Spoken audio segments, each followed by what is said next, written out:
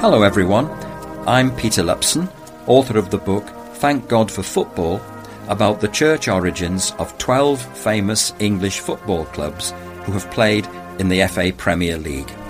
The series is based on my book Thank God for Football, which is available from Amazon or directly from the publisher SPCK. Today's club is Swindon Town. Town have made another signing. The Reverend Simon Stevenette joined the club at the tail end of last week as their new chaplain. Those words in the Swindon Advertiser in 1998 signified that Swindon Town Football Club had, in a very real sense, returned home.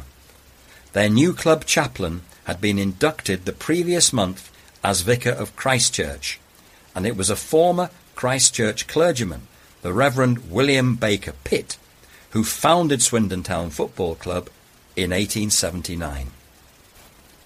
Pitt became curate of Christchurch at the age of 23. It was a brave decision on his part to accept the position. He was probably fully aware that he was coming into a parish that had the reputation of being a very turbulent one. It may have alarmed him to read in an article in the Swindon Advertiser that, quote, "The circumstances attending the leaving of curate after curate are too vividly remembered in the town to need recapitulation." He may also have heard that the Bishop of Gloucester and Bristol referred to Christchurch as, quote, "the one black spot" in his diocese. The reason for the unsettled state of affairs was the controversial vicar of Christchurch, Henry Bailey, an outspoken man who frequently crossed swords with powerful figures in the community. Despite the cauldron Pitt had entered, he quickly settled in and established a good working relationship with Bailey. He became very popular in the parish, especially among young people who looked upon him with great affection and respect. Pitt related easily to others, and one of his great gifts was the ability to bridge the divide between people who were not well disposed towards each other. In the Swindon of the time, there was plenty of opportunity for him to exercise this gift. When he arrived at Christchurch, there was deep division within Swindon. In 1801, the little market town had a population of just under 1,200, but when the renowned Victorian engineer Isambard Kingdom Brunel established the Great Western Railway engineering works in the locality, there was such an influx of workers that the housing and other amenities built for them next to the railway works had grown into a town bigger than the original old town up on the hill. The physical division between Old and New Town was reinforced by the fact that there were separate councils for each, and it was further mirrored by a mutual distrust between the residents of the separate communities. It was Pitt's aim to try and bridge the divide, and he saw football, a game he loved to play, as the vehicle to achieve this. In the autumn of 1879, he met with some youthful employees of the GWR Railway Works who lived in Newtown to propose the formation of a football club. The meeting took place at the King William Street School in Old Town, only a few minutes' walk from Christchurch. Significantly, Pitt, a leading figure in Old Town, had succeeded in getting the young men from Newtown to cross the divide. A lively discussion took place in the school building, which still stands, and the outcome was an enthusiastic response to Pitt's proposal to form a club. It was agreed to call it Swindon Town Football Club. The first recorded match took place on the 29th of November 1879 against Rover FC at the latter's ground. It ended in a disappointing 4-0 defeat for Swindon, although Pitt, who played in the game, was singled out for praise in the local press for his performance. A year later, the club changed its name. Pitt explained why. "We had decided to call our club the Swindon Town Football Club, but we found that was rather a large mouthful to shout out, and we afterwards changed the name to the Spartan Club. The first match played under the new name was in December 1880 against Mr. Price's 11, the result being a 1-0 win for the Spartans with Pitt as captain. He continued to play for the club until 1882, when he left Swindon to take up an appointment as rector of All Saints, Liddington, about 6 miles away. It was a wrench to leave the club he had founded, but he continued to feel affection for it long afterwards, and he followed its progress closely. The club, in turn, maintained its affection for him, and he will reappear in our story. Before the start of the 1883-84 season, it was decided to revert to the club's original name, Swindon Town Football Club. For several years, progress on the field was modest. It was not until the brief period from 1910 to 1912, when the club twice reached the semi-finals of the FA Cup and won the First Division Championship of the Southern League, that it achieved the breakthrough to national recognition.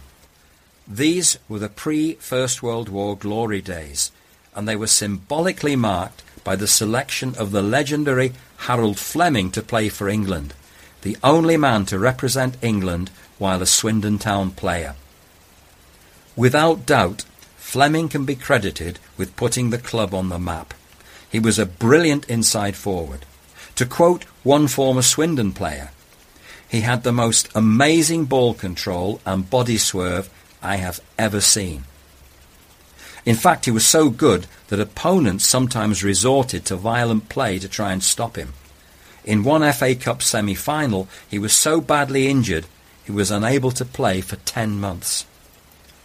Such was his ability that he was selected to play for England on 11 occasions at a time when international matches were few and far between. He would no doubt have added to his tally had it not been for the outbreak of the First World War. Interestingly, only 9 of his 11 appearances merited a cap, because his 2 games against Hungary didn't count. At that time, continental European opposition wasn't considered good enough to justify the award of a cap. How things have changed. Fleming was known throughout the football world as much for his Christian faith as for his outstanding ability as a player. He refused to play on Good Friday and on Christmas Day, and had there been Sunday football, he would almost certainly have refused to play on that day too. But his reputation as a Christian was attributed much more to his gentlemanly conduct on the pitch and to his scrupulous fair play. As one correspondent wrote to the local press following Fleming's death in August 1955, his fairness was proverbial. Another correspondent wrote, "It can be said with all truth that he let his light shine before the public. By his life and influence, which radiated over every football ground, he left an indelible impression. Thus he leaves the world a better place for passing through." It also made a deep impression on Billy Silto, Fleming's roommate on the England tour of South Africa in 1910, that this great footballer always knelt down humbly to pray before getting into bed. Fleming's commitment to young people was another expression of his Christian faith. He would often return to the club's ground when his own training was over to help coach young players. He also devoted many hours working at the youth club at St. Mark's Church, where he worshipped. Young people loved and respected him and always referred to him affectionately as our Harold. Fleming retired from playing at the age of 37 and eventually opened a sports shop in Swindon. But in his spare time, he continued to coach young people, not only football, but also cricket and hockey. Long after his death, his name is still remembered and honoured in Swindon. There is a bronze statue of him inside the main entrance of the county ground, the club's home, with the inscription, Harold Fleming, 1887-1955. to the inspiring memory of a great sportsman and gentleman who played for Swindon Town from 1907 to 1924 and was capped 9 times for England. His name also lives on in Fleming Way, a major thoroughfare leading from the roundabout at the county ground. The Southern League Championship success achieved by Fleming and his teammates in 1911 was celebrated at a special event at the county ground in September that year. One of the guests of honour was William Baker Pitt, the club's founder. In his speech, he told the assembled crowd, "There is no game I know of which makes such great demands upon judgment, upon courage, and upon endurance, and any game which calls forth and stimulates those qualities I regard as a very good and useful game. I sometimes hear it stated that there is far too much football. I always say there is far too little." He then referred back to the early days when he founded the club. "I cannot say that we ever achieved any great results. We always played for the love of the game, and we always played a straight game." He drew a significant parallel between the ethos of the club then and as he saw it now. "No one congratulates the team more than I do upon the success which it has achieved. But perhaps there is one thing I congratulate the club upon more than upon its success, and that is its possession of a personal influence, which I understand makes for sobriety, purity, and the right observance of the Sunday.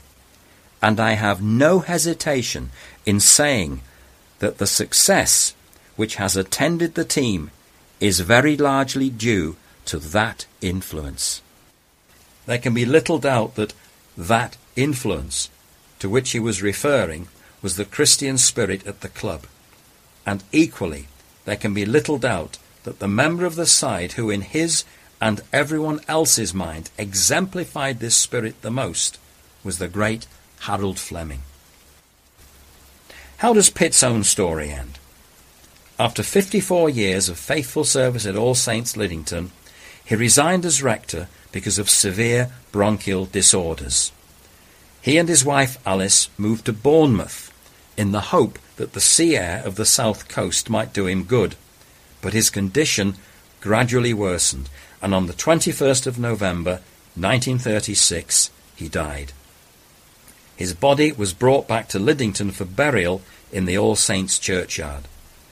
At his funeral service in the church, the Bishop of Malmesbury told the congregation that they had lost, quote, "a real, kind friend." Exactly 75 years to the day after his death, Swindon Town Football Club paid tribute at a special Thanksgiving service at All Saints to the man they too had considered their real, kind friend. The service had been arranged to publicly mark the completed restoration of Pitt's grave by the club. Perhaps the last word should be given to Nicholas Watkins, the club's CEO, who commissioned the restoration. When asked if football had strayed from the values so dear to pioneers like Pitt, he replied, "I think sadly when you get all the media interest in football, and it's mainly centred on what players are earning and their activities off the field and sometimes on the field, one wonders whether football really is lacking a moral compass. I hope that revisiting and resurrecting the likes of a William Pitt and what he meant to this community will return that moral compass to football." I hope you enjoyed that story. Join us again next time to hear another one about the church origin of a famous English football club. Until then, it's goodbye from me, Peter Lupson, author of Thank God for Football.